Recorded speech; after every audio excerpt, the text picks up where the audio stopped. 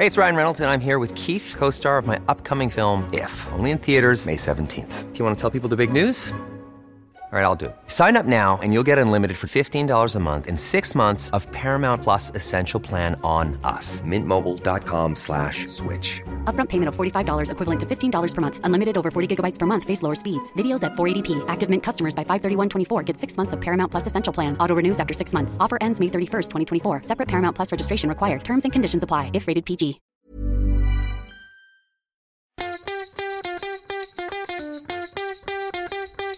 From Barangaroo Studios, the AusBiz COB is the key stuff you need to know about the day in business and finance.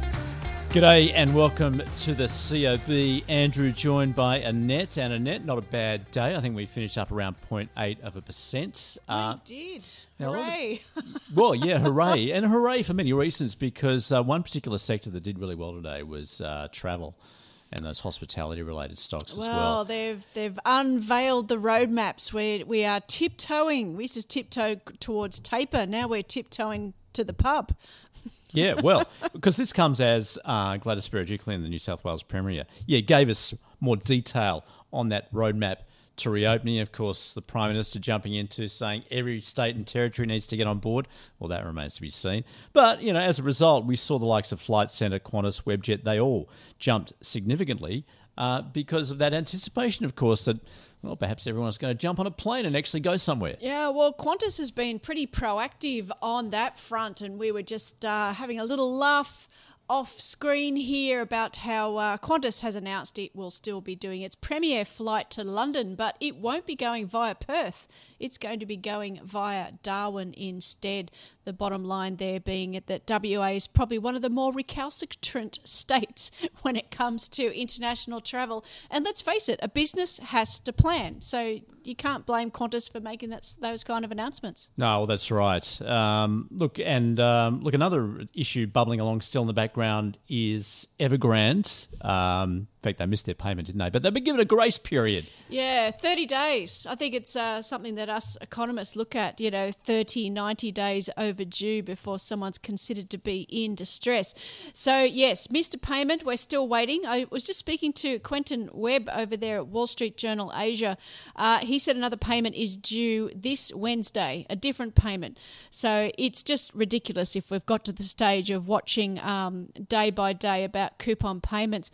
But the story that the Wall Street Journal broke, which I thought was interesting and what we discussed, is that Evergrande has an electric vehicles arm. And apparently they've run that just as well as a property developer with stocks down 93% this year. So, I asked the question of, are we late to the party? Because it sounds like bonds have been assigned to practically junk, and investors of the EV bonds and stocks have lost all their money. So I think we're just late to the party of this so-called scandal. Yeah, not a lot of cash going to that business right now, you would have thought. But of course, there is a lot of cash more broadly going to the EV sector, which is not a bad thing because given where oil prices and gas prices are at the moment, goodness, look at what's going on in the UK and China with, certainly consumers in their cars queuing for petrol. Sure is. I haven't seen that since the 70s, where you had an odd or even number plate showing my age here as to when you could fill up.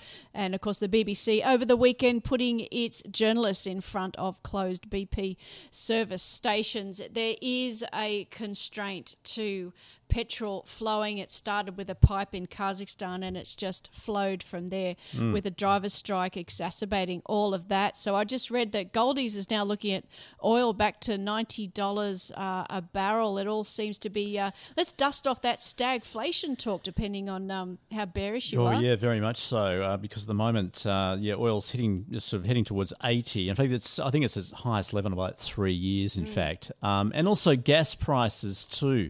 There is a shortage. And of course, some of this, I guess, is playing out because we saw what Europe did as far as that quick pivot into renewables, and there's been a shortfall as a result. Yeah, the trouble is then you get, up there with the anti-vaxxers, you get the anti-ESG type saying, I told you so, i.e. base load still needs old-fashioned coal coal and oil, because I think the UK have had to fire up some old dusty power stations just to keep the lights on. But that still doesn't detract from the longer-term megatrend of renewables. But you just get hiccups like this that show that, we still need good quality backup. Maybe we need to start talking about, carbon capture or something just to keep the lights on for a bit longer while renewables catch up to this global demand. And there is so much going on in China at the moment. Obviously, we've got that ongoing regulatory crackdown that's having really broad implications. And that's now moved to crypto. No surprise there. That was always coming. Now you can't transact or mine crypto. But it remains to be seen, actually, whether you can hold it. That's a bit of a grey area, I would have thought. I know you had a chat with Josh. I had a couple of conversations with Caroline at BTC. She was saying, well, yes, it started with the miners because it wasn't green enough, so that moved the miners elsewhere.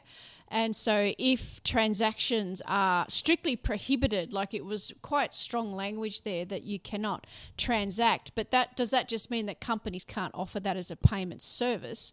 Because in the same breath, you find out that Twitter is thinking about allowing Bitcoin transactions. So does China just ban everything that it can't keep a complete control over? Yeah, and of course, China, of course, not the only economy that's considering getting into its own crypto for obvious reasons. The Fed Reserve's still contemplating that. And, of course, that has implications to what happens to the broader crypto market at the moment with, 10,000 plus coins, particularly stable coins, if the central banks are getting in on the act. Yeah, it's a bit like, the youngsters used to love Facebook until their grandparents are on it. So then they moved on to something else because it wasn't cool anymore.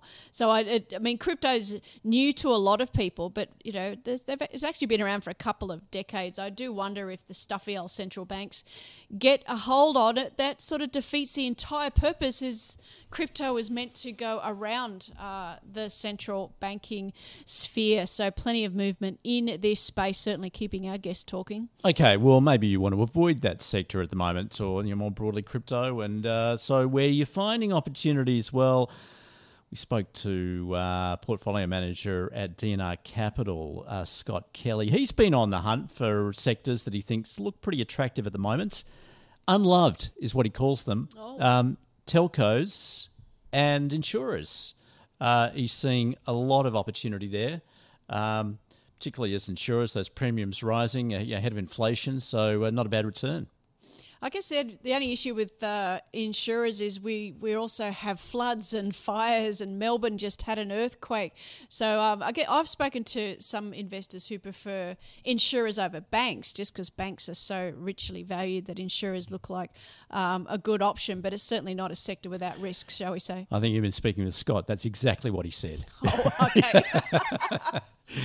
Look, as I mentioned, also he's liking telcos. He just think that's a really good reopening play as well, particularly once the borders are reopened. He says the demand is going to be huge for those services. Of course, playing off the back of 5G rollout at the same time. Annette, let's look at our stock of the day. I should say stocks plural, because Koshi came up with a bit of a different theme here. Is stocks. They're asking experts to suggest stocks that they would buy today to help fund their children's or grandchildren's education costs. We won't even go into trying to buy a house. No. Let's leave it at education, shall we? So he asked Mathan Somasundaram from Deep Data Analytics and Gaurav Sodhi from Intelligent Investor what their picks are. And Mathan came up with Family Zone, while Gaurav picked Wesfarmers. That Family Zone. I know we've spoken about this a while ago. Family Zone, it's a cybersecurity education model. The very first time when I heard about the management, I fell in love with the stock. People tend to think this pandemic is going to be short term or, a year, 2 years. I think this is going to change the way we do things, the way the education system works. And these guys are perfectly positioned for it. The way they've segmented the market, how their product suite works through the schools to the parents. I think it's a great product and it'll grow over time. And I think it's one of those ones that potentially at some point we're going to be talking about being taken over by one of the bigger players. I think the quality above all else that stands out here is trying to seek something that is flexible, a business that has an adaptable business model that isn't going to be subject to fads and failures. The company I ultimately went for was Wesfarmers, and you think about Wesfarmers where it was 5 or 6 years ago, and this was a retailer. And sort of 80-90% of its earnings came from retail. And you look where that business is now, and yes, a substantial part is retail, but it has completely changed. And my guess is that in 5 years' time, or in 10 years' time, it will look substantially different once more. And that kind of adaptability is the kind of quality you want to look for when you're looking for a company that is going to provide funding for a specific project or a specific need like this.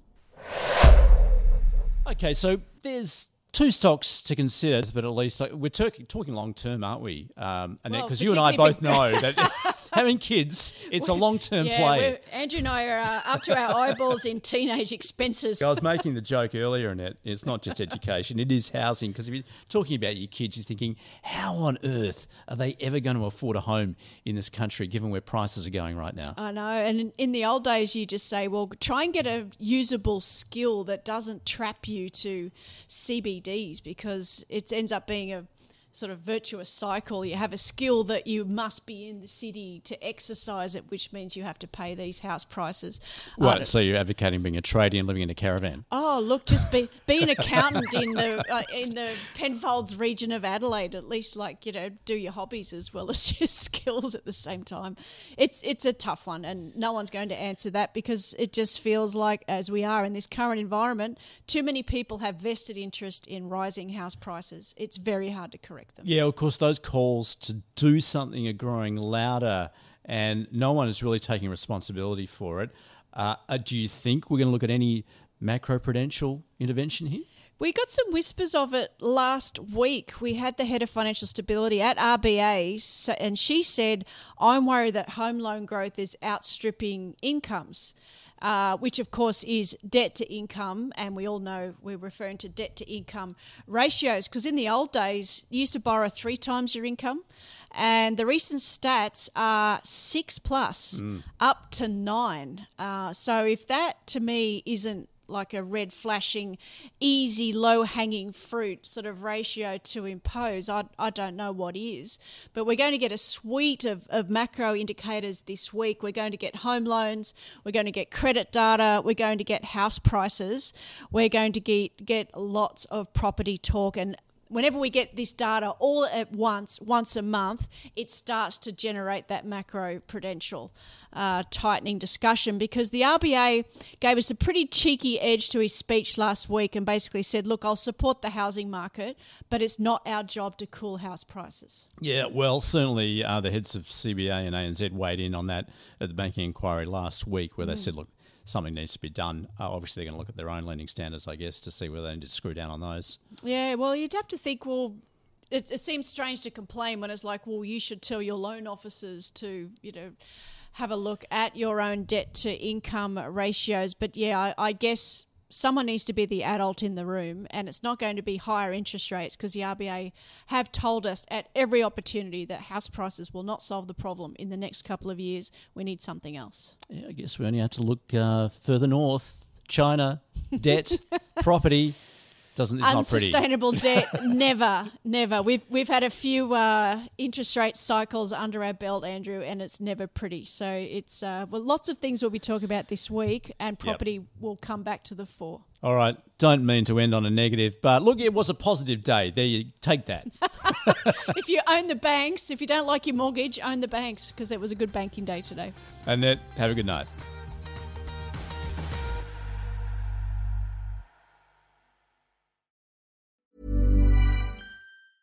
Even when we're on a budget, we still deserve nice things. Quince is a place to scoop up stunning high-end goods for 50 to 80% less than similar brands. They have buttery soft cashmere sweaters starting at $50, luxurious Italian leather bags, and so much more. Plus, Quince only works with factories that use safe, ethical, and responsible manufacturing. Get the high-end goods you'll love without the high price tag with Quince. Go to quince.com/style for free shipping and 365-day returns.